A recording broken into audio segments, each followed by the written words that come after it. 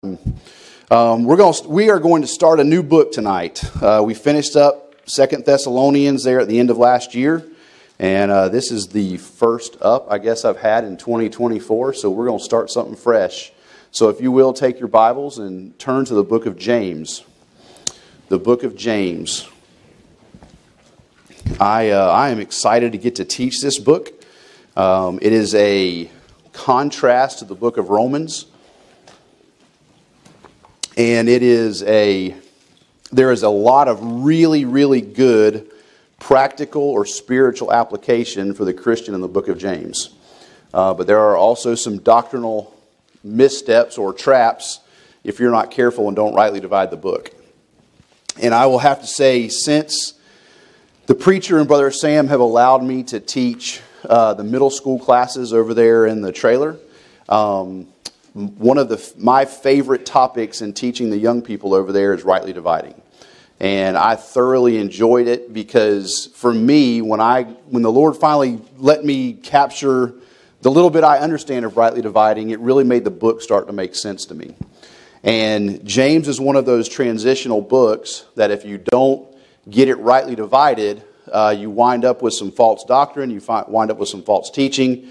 You wind up in the wrong place. There are definitely some false doctrines that come out of the book of James. One of those being lordship salvation, which they get out of James chapter 2, which is faith and works. And they say if he's not Lord of all, he's not Lord at all. Well, I don't know about you, but my works don't always make me look like a perfect Christian. And thank God my salvation is not based on what I do. My salvation is based on what he did, not what I do. And so I'm excited about that. I'm excited about getting into this book and trying to take some time to go through it with y'all. And I'm looking forward selfishly as to what it's going to do for me. Since Preacher has had us teach through these books, I think I've done Romans and I did 1st and 2nd Thessalonians. It has forced me to slow down. I have never been great with detail. Just ask my wife. I'm a big picture guy. Like, I see the big picture and know where we're going, but don't waste time with all the details on how we're going to get there. And having to go verse by verse has forced me to have to deal with the details of passages and not just look at the lump sum. And so it's been really good for me, and it's a blessing. And I don't know if you can tell, but I'm a little excited, and I'm trying to slow myself down, and I'm trying not to race through this because there's just some really good stuff here. So James, it has 5 chapters, 108 verses, and 2,309 words.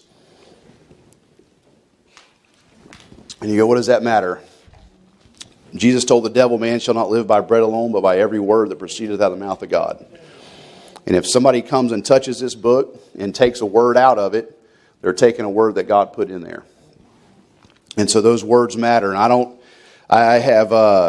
I've been through here. I've been going through school at PBI with Dr. Ruckman and Brother Donovan. They always gave you that information. I have tried to make the numbers add up to something, make the numbers mean something, but I haven't figured out whatever that equation is. And but one day it'll be exciting to be in heaven and have the Lord open our eyes and go, here's what all that stuff really meant. And I'm looking forward to that day. The book of James was written somewhere prior to 43 A.D. There is a little bit of controversy about who wrote the book of James. Most of your scholars will say that James the Less wrote it, but that doesn't fit, and I'm going to show you why here in just a second. The reason I say it's written by James, the son of Zebedee, and it's written before 43 A.D., is James, the son of Zebedee, was martyred. Turn over to Acts chapter 12, and we'll start there. We're going to turn to a lot of places as we go through James, try to show you some of these things and teach some of these things. But as I was going through this, you try to come at some of these things and look at them without a slanted lens and, be impartial. But there's certain things you can't really be impartial about. Like, I'm not going to be impartial about salvation. I'm not going to be impartial about eternal security. I'm not going to be impartial to, baptismal regeneration, that you're not required to be baptized in order to be saved. You get spiritually baptized, but you don't need to be physically baptized.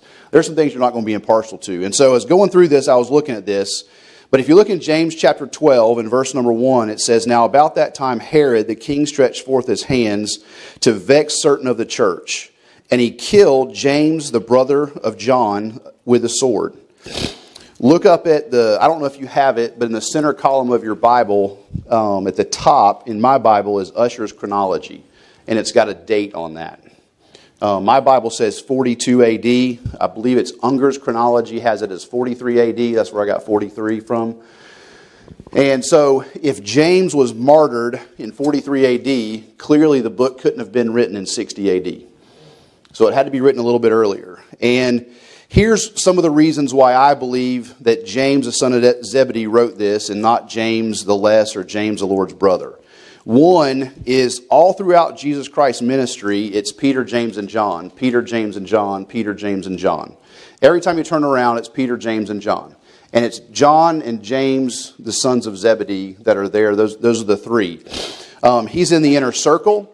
When the Lord goes to the Mount of Transfiguration, look over at, let's turn to Mark chapter 9 on that one. Mark chapter 9.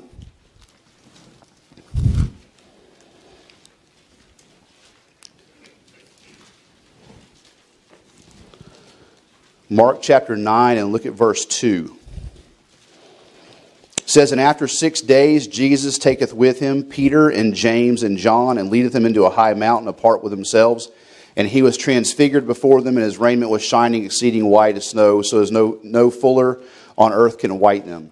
So it's Peter, James, and John there. In Mark chapter 14, if you want to turn over a few pages to that, in Mark chapter 14, look there in verse 32. It says, "And they came to a place which was named Gethsemane, and he saith to his disciples, Sit ye here while I pray. And he taketh with him Peter, James, and John, and began to be sore amazed, and to be very heavy. And saith unto them, My soul is exceeding sorrowful unto death. Tarry ye here and watch." He brings them there in the Garden of Gethsemane. He's there at the Last Supper. In Matthew chapter 10, he is one of the first disciples. Look back at Mark chapter 4. He's one of the first disciples, one of the first four called in Matthew 10.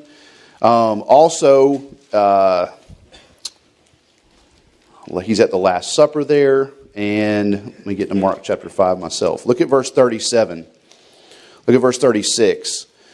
"As soon as Jesus heard the word that was spoketh, he saith unto the ruler of the synagogue, Be not afraid, only believe. And he suffered no man to follow him, save Peter and James and John, the brother of James." So here these guys are, and they're going to this guy's house for Jesus to raise somebody from the dead. And of the 12 disciples, Jesus chooses Peter, James, and John to bring them in to see what he's fixing to do to raise this child from the dead. Leaves the other 9 guys outside, but brings in Peter, James, and John, clearly identified as James and John, the 2 brothers, brings them in and performs a miracle. Then in Mark chapter 13, Peter, James, John, and Andrew sit down with the Lord and have a private conversation with nobody else around. Well, if the Lord has that much emphasis on Peter, James, and John, and you have Peter and John writing a couple of general epistles, in my mind it seems to reason that probably James, the son of Zebedee, wrote the first one, then Peter, and then John. I mean, John lived the longest. You had James was martyred first, then Peter, and then John lived somewhere up past 90 AD after the book of Revelation was written. So it seems to reason in my mind that would be the James who would write the book of James. The other thing is the doctrine fits James the apostle, the brother of John. Look over at Acts chapter 15. Acts chapter 15. So we're going to run into some doctrinal issues in the book of James, like faith and works for salvation, that don't make sense to somebody who has already understand the confirmed gospel.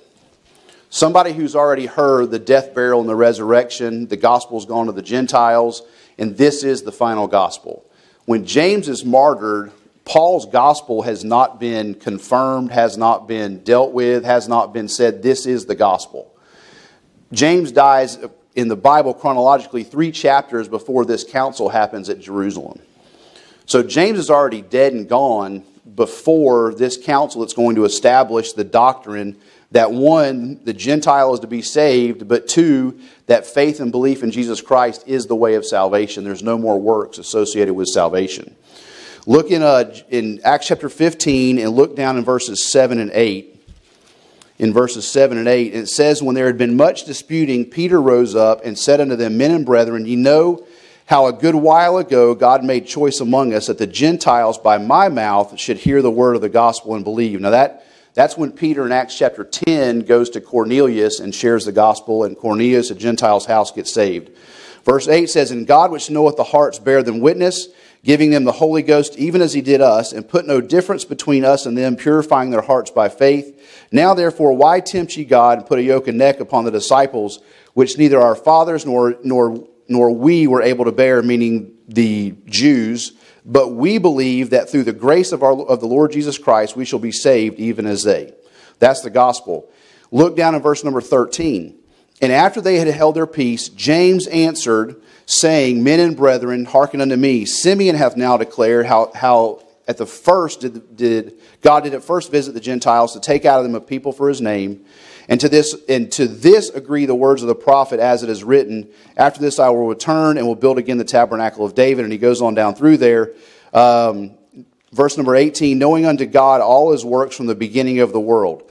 And he goes on down through there, and they begin to talk about the gospel. Well, clearly this James in this passage is not James the son of Zebedee.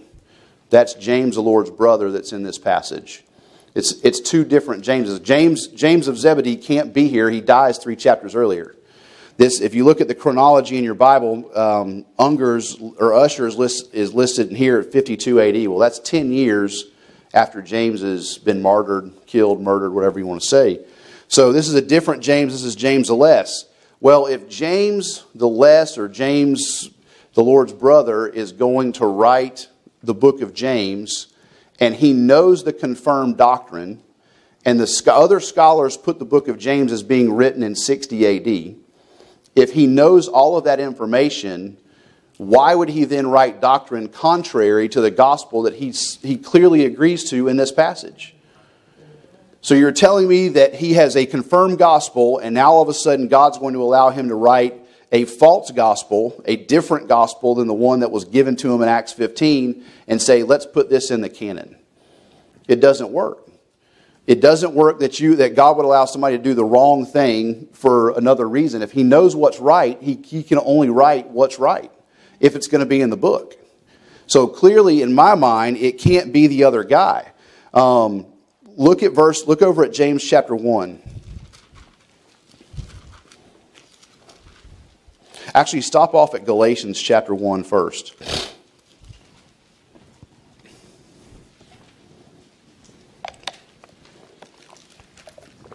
Galatians chapter 1.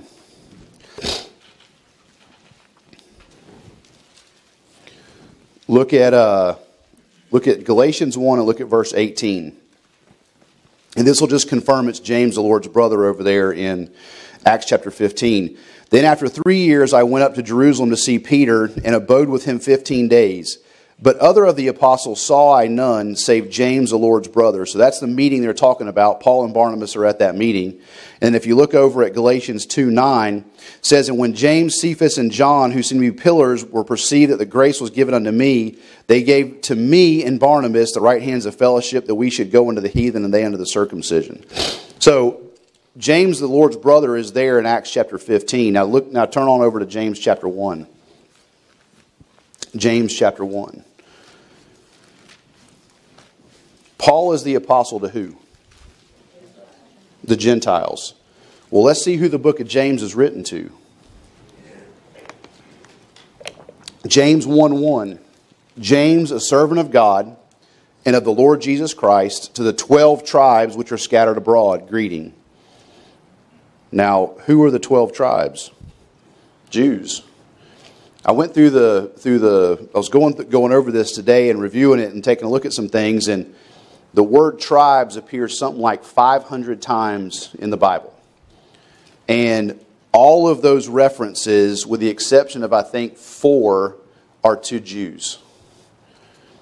That's pretty overwhelming that when he's talking to tribes, he's talking to a Jewish nation. And here he's even more specific and doesn't just say tribes, he says 12 tribes.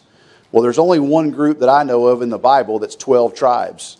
That's Jacob's 12 sons, who are the 12 tribes of the nation of Israel. The first time that the word tribes is mentioned in your Bible, it's a reference to the nation of Israel. The second time tribes is mentioned, it's the nation of Israel. The third time, fourth time, fifth time, through your entire Old Testament, it's a mention to the nation of Israel. So clearly, James is addressed to the nation of Israel. Here's where another false doctrine comes into the book of James, and people begin to say that the church has replaced Israel, and so that's why you can make this book doctrinally apply to the church, because the church is getting all the promises of the Jew. Well, if you do that, in this book, you're going to put the church in the middle of the tribulation.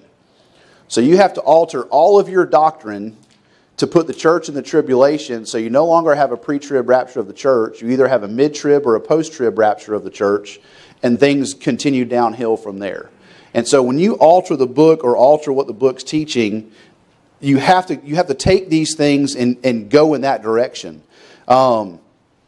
Look at verse 15 and 16 in the same passage. No, turn over to James 2. James 2. It says, "What doth it profit, my brethren, though a man say he have faith and hath not works? Can faith save him?" Can faith save you right now? Yeah. But there's coming a time where it can't save you. Faith alone can't. That's in the tribulation. So clearly the doctrinal teaching of the passage is to somebody else. It's not to the church. Well, what is James, the Lord's brother, do in writing doctrine that's not to the church? He's in Acts 15 when the councils confirmed that the doctrine is how Christ died for our sins according to the Scripture, was buried, rose again the third day according to the Scripture. James, the Lord's brother, has the right doctrine. James, the son of Zebedee, passes away before that thing is confirmed and before that thing's finalized. And so if he's writing in somewhere around 39 or 40 AD, which is just a few short years after the Lord's death and his ascension into heaven, there are still a lot of transitions going on in the book of Acts. I mean, you've got Acts 2 where you've got the Jew has to be baptized in order to be saved, and that's the baptism to say that Jesus Christ was the Messiah. There's faith and works going on in Acts chapter 2. And there's faith and works happening all the way up until the thing's confirmed in Acts chapter 15. So it can't be James the Lord's brother. It has to be James the son of Zebedee. Look over at something else that you'll see here. Look down at verse number 21 to 26. It says, "Was not Abraham our father justified by works when he offered Isaac his son upon the altar?" Well, was he justified when he did it, or wasn't he? Yeah, his justification was finalized there. Look over at Romans chapter 4, though. Romans chapter 4. This is why rightly dividing is so important. When you're going through your Bible, you and I are supposed to look at our Bible and determine, we're supposed to judge all of the passages in the Bible through a Pauline epistle lens. And Paul wrote Romans to Philemon. And you and I are supposed to look at application of the Bible through the lens of what the Apostle Paul taught. Paul tells us to follow him as he follows Christ. He doesn't say just pick and choose and willy-nilly become whatever you want to be. He says, no, follow me as I follow Christ. You know, that's one of the hardest things for a man, is to submit to another man and say, that guy's right and I'm going to follow him the direction he's going. But that's what the book is about. It's about submitting to which authority you're going to submit to. And the reality is, you and I, every single day, choose an authority to submit to, whether it's the authority of God or the authority of the devil. There is no middle ground of, well, I'm just going to do what I want to do. The minute you choose to do what you're going to do, you're serving the devil. The minute you choose your will over God's will, you've said, I'm God, I'm going to sit on the throne. Well, there's only one other person in the Bible that does that, that's not God, and that's the devil. He says, I will ascend, I will go up, I will become what I want, I will be like the Most High. No, you're going to be where I tell you you're supposed to be according to the Lord. And so when you choose to walk that line and go that way, there's only one or the other. There's not some in between, some gray area. It's very black and white. If right is right, then God's right. And if wrong is wrong, then the devil's wrong. But look in Romans chapter 4 about this thing on Abraham. Look at verse number 1. It says, "What shall we say then that Abraham our father as pertaining to the flesh hath found? For if Abraham were justified by works, he hath whereof to glory, but not before God. And what saith the Scripture? Abraham believed God, and it was counted to him for righteousness. Not to him that worketh is the reward, not reckoned of grace, but of debt. But to him that worketh not, but believeth on him that is justified, the ungodly, his faith is counted for righteousness." Well, was Abraham justified? According to Paul, Abraham was justified when he believed. Well, where did Abraham believe? In Genesis 15. Turn over to Genesis 15.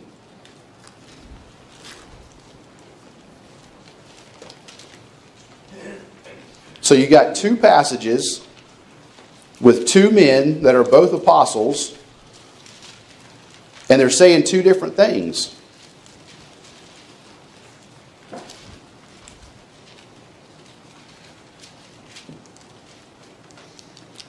All right, look at Genesis 15. It says, "And after these things, the word of the Lord came unto Abram in a vision, saying, Fear not, Abram, I am thy shield and thy exceeding great reward. And Abram said, Lord God, what wilt thou give me, seeing I go childless, and the steward of my house is this Eliezer of Damascus?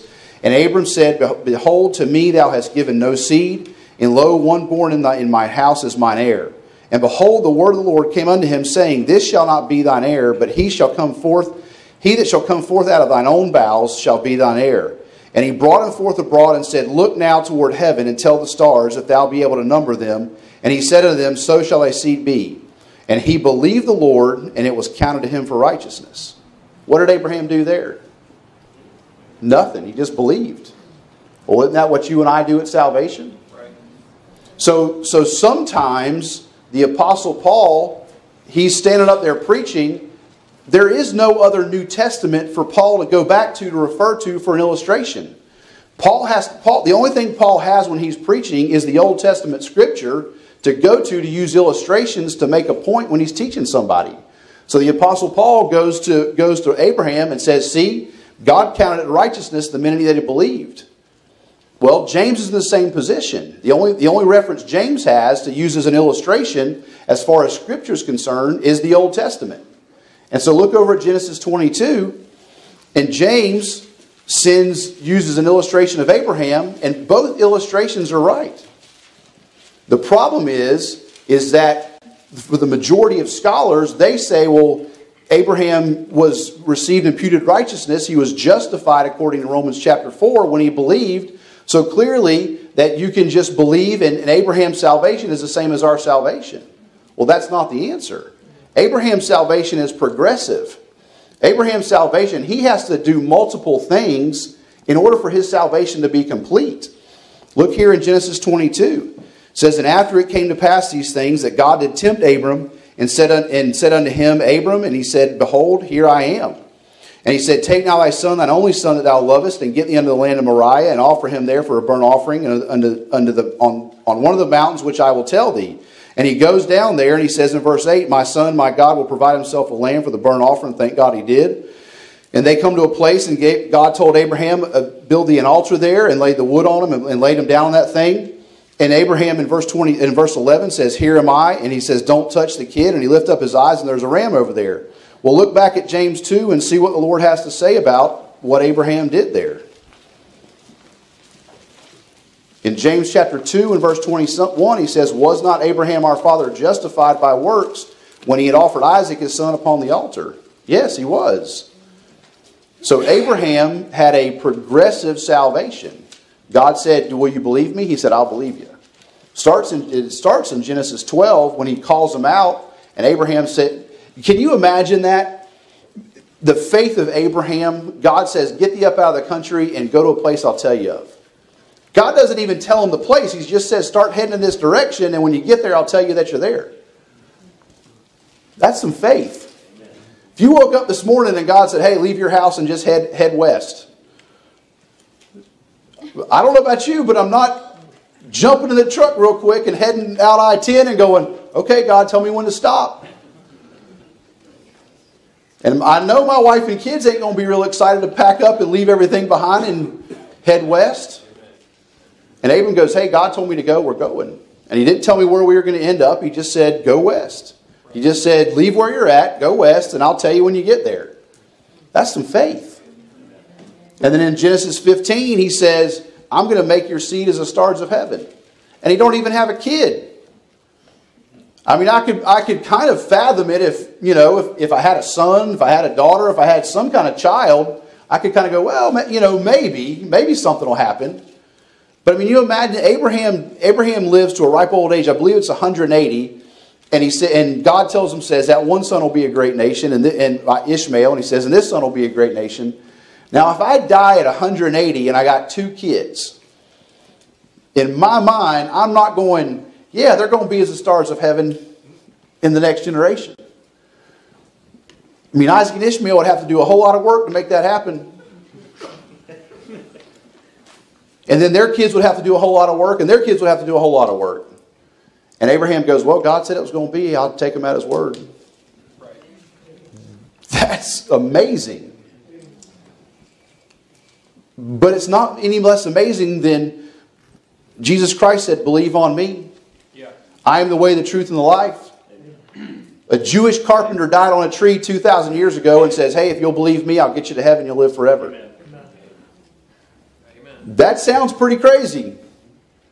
But it's the truth. Amen. And when you get a hold of that truth, you can't let go of that truth. Amen. I mean, I realize the world fogs it out sometimes, and your flesh fogs it out, and you lose sight of it, and you take it for granted from time to time. But man, when that thing gets a hold of you and sits down inside of you, and you realize that when you close your eyes, it don't matter if you wake up tomorrow. Amen. It does not matter if you don't wake up tomorrow if you know Jesus Christ is your personal Lord and Savior. Paul says, for me to live is Christ and to die is gain. I was talking with somebody about this the other day, and it's such a hard place to be in. Because selfishly, I want the Lord return to put me out of my misery and get on to heaven and get on to the good stuff. But there's a lot of people that I have done business with and seen out in the world that are going to bust hell wide open the minute the Lord blows a trumpet, and they ain't never going to get a second chance. They're not ever going to get a second chance. And it put me under conviction about praying for the Lord to come back and going, well, the Lord's more gracious than I am because I don't mind sending them to hell, and I'm ready to go to heaven in spite of whether they're going or not. And maybe I ought to think about the way the Lord thinks about it, and maybe I ought to start talking to them more about going to heaven or where they're going to spend eternity. And I realize they're probably going to laugh at me, and they're probably going to reject me and say you're an idiot, you're a religious nut, and all that stuff. But you know what? At the great white throne, they ain't going to look at me and say, well, he didn't tell us. And we want Jesus to come. Trust me, I'm going to love his appearing when he shows up. I'm looking forward to him. I'm excited about it. It's going to fix every problem I've ever had and any problem that I may ever have or anything that may ever come up in the future. There is nothing that the Lord's return won't fix. Amen. But at the same time, there's a whole lot of people that are going to die and bust hell wide open, and they ain't ever going to get a chance. They're not ever going to get a chance to get again. They're not ever going to get a chance to see the grace of God or have the hand of God, the hand of God's mercy extended towards them. They're going to die and burn forever. And I know a couple people down there now, and I can't imagine what it's been like to have been there for 20 years. I mean, I can't fathom that they've been literally burning for 20 years. I mean, the pain of that. I mean, I don't even like sticking my hand in a fire. I don't like getting burned. I don't turn the stove on to see how it feels. And that's not anywhere close to the heat that hell is. Yeah. I mean, but there's folks out there dying and going to hell, and I don't know why I got off on that or where it's at, but that has nothing to do with the book of James, other than it has to do with salvation and how good the Lord is to us. But Abraham's salvation, back in James chapter 2 and verse 21, Abraham's salvation is progressive. I told you he believed in chapter 12. He believed in chapter 15. Both of those things in 12 and 15 are unconditional. There's nothing required of Abraham in Genesis 12, in Genesis 12 he has to get up and leave. But in Genesis 15, there's nothing Abraham has to do. It's an unconditional promise. In Genesis chapter 18, Abraham has to make an offering. He goes over there and he's got a ram and a he-goat and a turtle dove and some pigeons, and he's got all those things. You've heard the message preacher preaches on that, and if you haven't, you ought to get it. On Abraham and the time it took him to offer the sacrifice. Well, you and I don't have to make a sacrifice. You and I don't have to offer anything in order to be saved. But Abraham, in order to continue to stay in the vein and stay in fellowship and stay and keep his salvation, he has to continue to do what God tells him to do. And I realize there's some places where he stumbles, but God's grace is sufficient and pulls him back up out of it. But according to James, his justification is not complete until he offers Isaac. In Genesis 22. From Genesis chapter 12 to Genesis chapter 22 is something like 40 years. Man, thank God don't look at my life for 40 years and say, well, his salvation's finally finished now. Thank God that in 1989, at April 11th, my salvation was finished and it hasn't been in doubt since then. May have been in doubt in my mind, but it ain't been in doubt in God's mind. But here in the book of James, there's somebody who their works are justifying their faith, and their works are showing that they're saved, and if they're not working, they're not saved. So clearly the book of James can't be written to a church-age person, to a Christian-age person. So why would a guy like James, the Lord's brother, who knows the confirmed doctrine of salvation, be teaching faith and works 15 years after the doctrine's already been finalized? Well, he wouldn't. God's not a man that he should lie. He's not going to contradict himself. So that's why we know, I told you all of that to say, that's why we know the author of this book is James, the son of Zebedee. That's why we know who this is. The other thing you'll see about this is James starts as a servant of God. The Apostle Paul, in several places in Titus, he calls himself a servant of God. I believe it's somewhere in Peter. Peter calls himself in 2 Peter 1, he calls himself a servant of God. John calls himself a servant of God in Revelation chapter 1. There's something about being a servant. It's something about a place of recognition. Well, and I think about that. You've got Peter, James, and John. Peter wants to be first. He's the boisterous one of the group. He's the one who tends to be more vocal, put his foot in his mouth more than anybody else. But then you've got James and John who go, hey, Lord, we want to sit on your right hand and your left when we come to the kingdom. Can you give me that? That's pretty bold. You're talking to the creator of the universe and going, hey, can we have those two seats? You must think pretty highly of yourself to go, hey, can I have one of those two? I mean, I realize that, you probably made them for something, but, we're pretty special too. We want those. And when he writes the book, he says, I'm a servant of God. He realized where his position was, and he realized where his value was, and he realized what he was supposed to be doing was serving, not assuming the high place in the temple. Not assuming the place of worship, but hey, this is the guy that deserves worship, and my job is to point you to him, and I'm going to point you to him the best way I can, and I'm going to serve him the best way I can, and if you choose to follow him, you'll be right. If you choose not to follow him, you'll be wrong. But that's the guy you need to follow. And you know what? You find that theme in all of these epistles, in James, in 1st, 2nd Peter, 1st, 2nd, 3rd John, in all of Paul's epistles. They're all going, Jesus Christ have the preeminence, that he might have the preeminence, that he might have the preeminence. And it's never about them. It's never about who they are, where they came from, where their lineage is. It's always about the Lord Jesus Christ. And I find that as a good test for myself. When I begin to think of myself more highly than I ought, I'm like, still ain't him. We tend to pick people that are lower than us to boost our self-confidence. Go, well, at least I'm not like that guy. Well, thank God I'm not like him. We're like the Pharisee there, standing next to the publican, praying and going, well, Lord, thank God I'm not him. Thank God I'm not that guy. Thank God I'm not doing what he's doing. I mean, thank God I'm not as dirty as he is. No, you're still as dirty as he is. And you're going to find here in Peter, he's going to talk about in James, he's going to talk about respective persons here in chapter 2 as well. And he's going to talk about how you think about other people. There's a lot of good practical wisdom in the book of James. But what you need to understand about that is when you rightly divide rightly divide your Bible, there are some basic rules for rightly dividing. And I'm going to cover some of those things real quickly just because I think it's important to go over the rules for rightly dividing your Bible. And they're not real difficult. They're not real hard. They're actually pretty obvious. But the first rule of Bible study is who's talking. And James, in this book, he lays it out pretty quickly. James, the servant of God, that's who's talking. He tells you in verse number 1 who's talking. Very clear, very easy to know who's speaking. You don't have to go very far in the book of James to know who's talking. And secondly, the second question you ask yourself is, to whom are they talking? Karina's smiling. She knows these. I've quizzed them about 100 times in Sunday school. Because it's that important. Because when you can come to your Bible and look at it, and you come to a passage and it says, he that endures to the end, the same shall be saved, you can look at it and go, well, who's that to? What do I have to endure the end of? What's this enduring? Well, do I have to go through tribulation? Do I have to be martyred?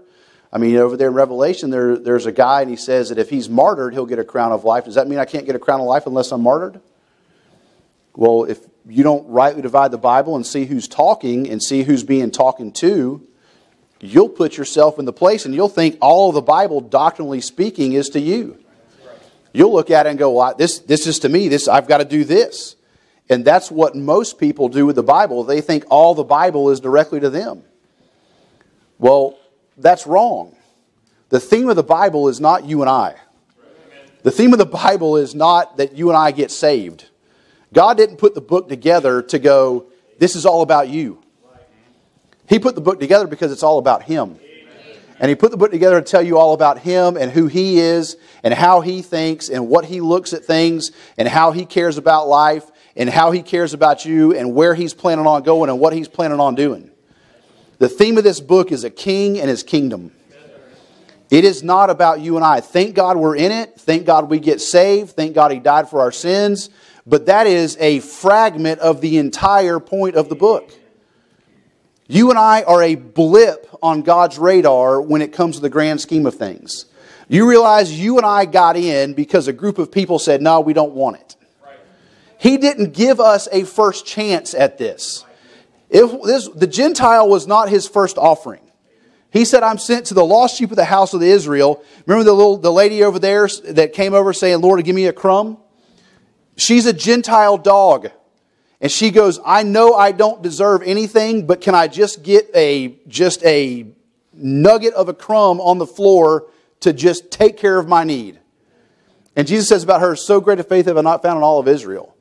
But He tells her when she shows up, she says, I'm not sent to the Gentile, I'm sent to the lost sheep of the house of Israel. Jesus came to save the nation of Israel. He didn't come to save you and I. Now I realize it gets extended to whosoever will because the Jew rejects Him in Acts chapter 7 and we get in and all of those kind of things. But God is using you and I, according to the book of Romans, according to the Apostle Paul, to provoke the nation of Israel to jealousy. You and I are pawns that God's using to go, nana nana boo boo, I'll save these people who you think I don't like and who you think you're better than. And they're going to get an inheritance that you're not ever going to get. And they're going to be special for all of eternity. And you're going to have to look at them. As your borders grow, they're only going to shine brighter. And you're going to have to know that you could have had that and you don't get it because you rejected me and I gave it to somebody else.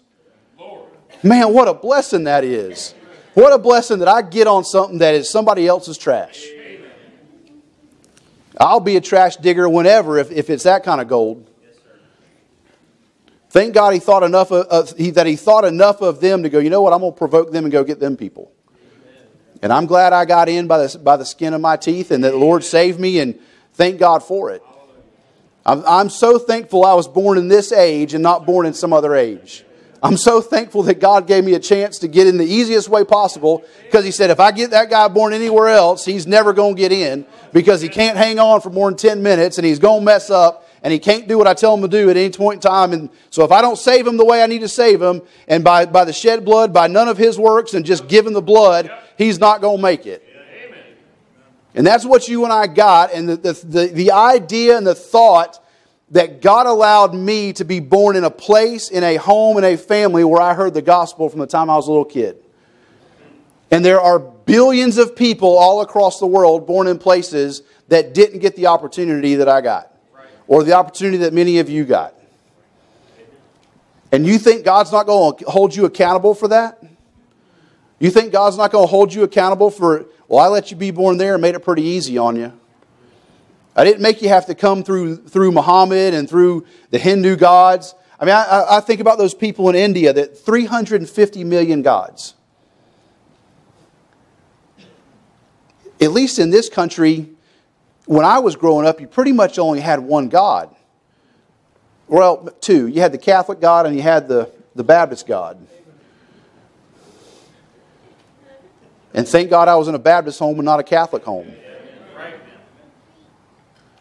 But those people, they've got so many gods they can't even sort them out or remember them. And they got to try to find the one true way, the only way, in the midst of all of that. A needle in a pile of needles?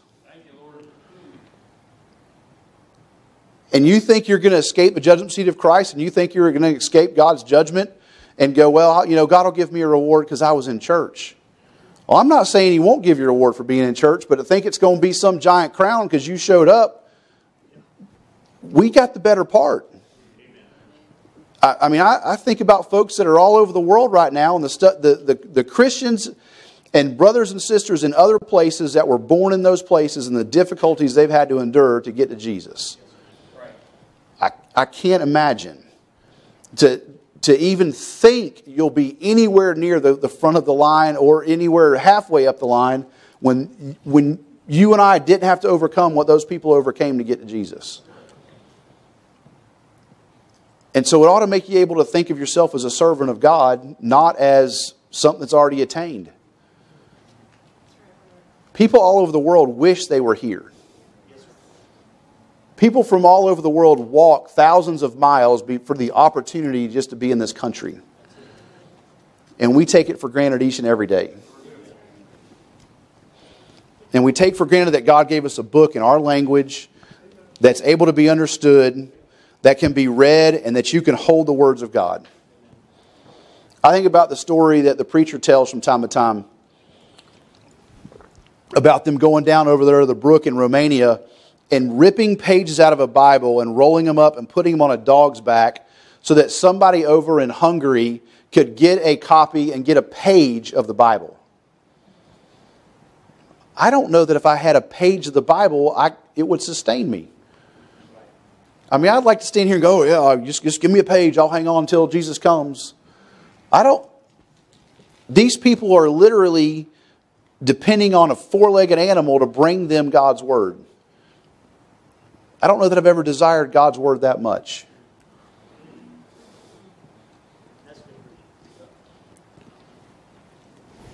I know I'm supposed to be teaching, but I look at I look and see the lack of respect people have, and I shouldn't say people, that saved people have for the Word of God. And I see the lack of care and the lack of concern for, well, it'll just always be there. What if it's not? What if something happens and they take the book from you? You got enough of it memorized to be able to hang on?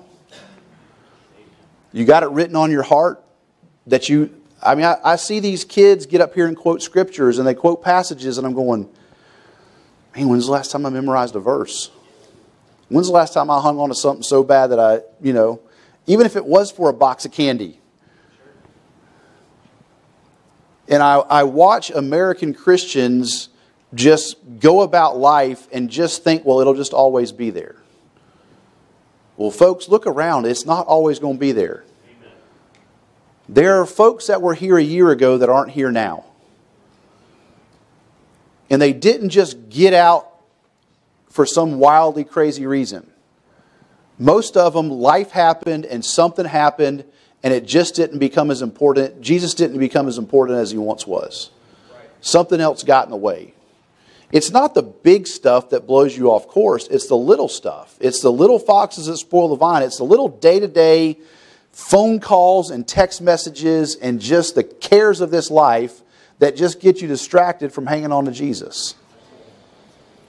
And if you're not careful, you're going to get drug away and you're going to get carried away and you're going to miss out on the best Jesus Christ has for you. And the best is not here. What's going to be depressing is to get to heaven and when God shows you what you could have had versus what you have, that's going to be depressing. Because you realize that in the book of Revelation, He does not wipe away the tears from their eyes until after the great white throne judgment. So for 1,000 years during the millennium, you're going to live with tears knowing you could have done better. You're going to live watching Christians and saints rule and reign and you being stuck in the city because your garment's not white or your garment's not big enough or you don't have whatever the requirement is to get there. You're going to watch other saints who gave more, who love more, and not you versus them, but you're going to live with the knowledge of you versus you. You'll have God's mind, and you'll be able to look back through your life and go, God gave me an opportunity here, and I chose this. God gave me an opportunity here, and I chose this. God gave me an opportunity here, and I chose this. For 1,000 years, you'll live with that knowledge. And then finally, He'll wipe the tears away. And I'm not saying, I don't even know that you'll forget it. I can't give you doctrine that you'll forget it, but you won't cry about it anymore. That's a pretty serious thought and a sobering thought and I realize it's Wednesday night and I need to wrap this up, but I'm sitting here thinking about this as I'm going through and teaching, but the reality is there's a group of people when the rapture happens that are going to die and go straight to hell and never get a second chance because they rejected the truth during the time there was a chance to get the truth. And I don't want to be the one and the reason why they didn't hear the truth. I don't want to be the excuse of, it just wasn't convenient. And we all have jobs, we all have responsibilities, we all have families, we all have things we have to take care of. I get every one of those things. And God called you to do something and you have to do it to the best of your ability. I'm not saying stop what you're doing and just witness all the time. But I'm saying think about what you're doing, and is what you're doing for the Lord or is it for yourself? If it's for yourself, put it on the back burner and ask God what He wants. Ask God, Lord, what can I do to be a better servant? What can I do to serve You, to be where You want me to be, to love who You want me to love, to say what You want me to say? Too often times you go through the day, and I'm not saying that you don't love the Lord. I'm not saying you don't care about what He thinks. But you just get wrapped up in the day, and you just realize at 7 o'clock at night when you're sitting down to eat dinner that you haven't prayed since you ate breakfast. And it's not that you are just a wicked, ungodly person. It's just you let life happen and you let the Lord sit on the back burner while you went through the rest of your day because, I've gone through, a few thousand days on my own, so why not just keep going that way? You realize that the Lord will allow you, if you'll do it, to walk with Him every second of every day. I'm not saying that you're constantly mumbling or speaking in tongues or whatever. I'm not saying any of that garbage, but you have the opportunity to be in a state of prayer throughout the entire day. God never goes to lunch. He never turns off the phone and says, "Hey, do not disturb." You have the opportunity all day long at any point in time during your waking hours to have fellowship with Him. And like I said, I completely understand stuff happens. It's hard to have. Sometimes it's hard to think about the Lord when chaos is happening around you. But it doesn't negate the fact that sometimes when chaos is, that's the best place to go. Lord, what's going on? I think about Elijah up there on the mountain. All the chaos is happening around him, and the Lord shows up in a still small voice. And sometimes while somebody's screaming in your ear, if you can throw up a Nehemiah prayer and, Let the Lord speak to you and give you an answer on how to do something. And all of a sudden you get some wisdom that you may not have had beforehand, and you can answer a question that you're like, what am I going to do to respond to this thing? But if you're not living that way, then it's not going to just happen. It takes an effort. It takes you doing something you don't naturally want to do. Living the Christian life is not natural. Living the Christian life is not, it just happens. I think, I'll try to stop here, but I think about my kids. I love my kids. They're wonderful. They're good kids. They're my kids. Don't talk bad about my kids. But I did not have to teach my kids how to be bad. They figured that out on their own without any lessons from mom and dad. That was born into them. Romans 3, there is none good, there is none that understandeth, there is none that seeketh after God. Every man has turned to his own righteousness. Well, that same nature that's in my kids is still in me. And it's still in you. Your nature is not to seek God. Your nature is to seek whatever it is that will please your flesh. Skin for skin, all that a man hath will give for his life. You're going to have to make an effort to seek Jesus Christ if you're going to get anything done in the Christian life. Amen. Just getting up and doing does not make you a Christian. Getting up and having fellowship with Jesus Christ is what makes you a Christian. And walking in the way He wants you to walk and walking in the path that He wants you to walk. God is so amazing that He has a unique path for each and every one of us that's completely different from the person next to you. God's will for your life is as unique as our handprints are. While there are similarities in the waves and the swirls and the lines in your handprint, every one of them is unique. There are similarities in how we live our Christian life. Read, pray, go to church. All those things are similar, but what God wants for you is specific to you. He came to save you as an individual. He loved you as an individual, and He gave you an individual will for your life, and it's not mine, and mine is not yours, and yours is not mine. But nobody can tell you what that is if you're not pursuing it on your own. You can't find God's will by what somebody else does.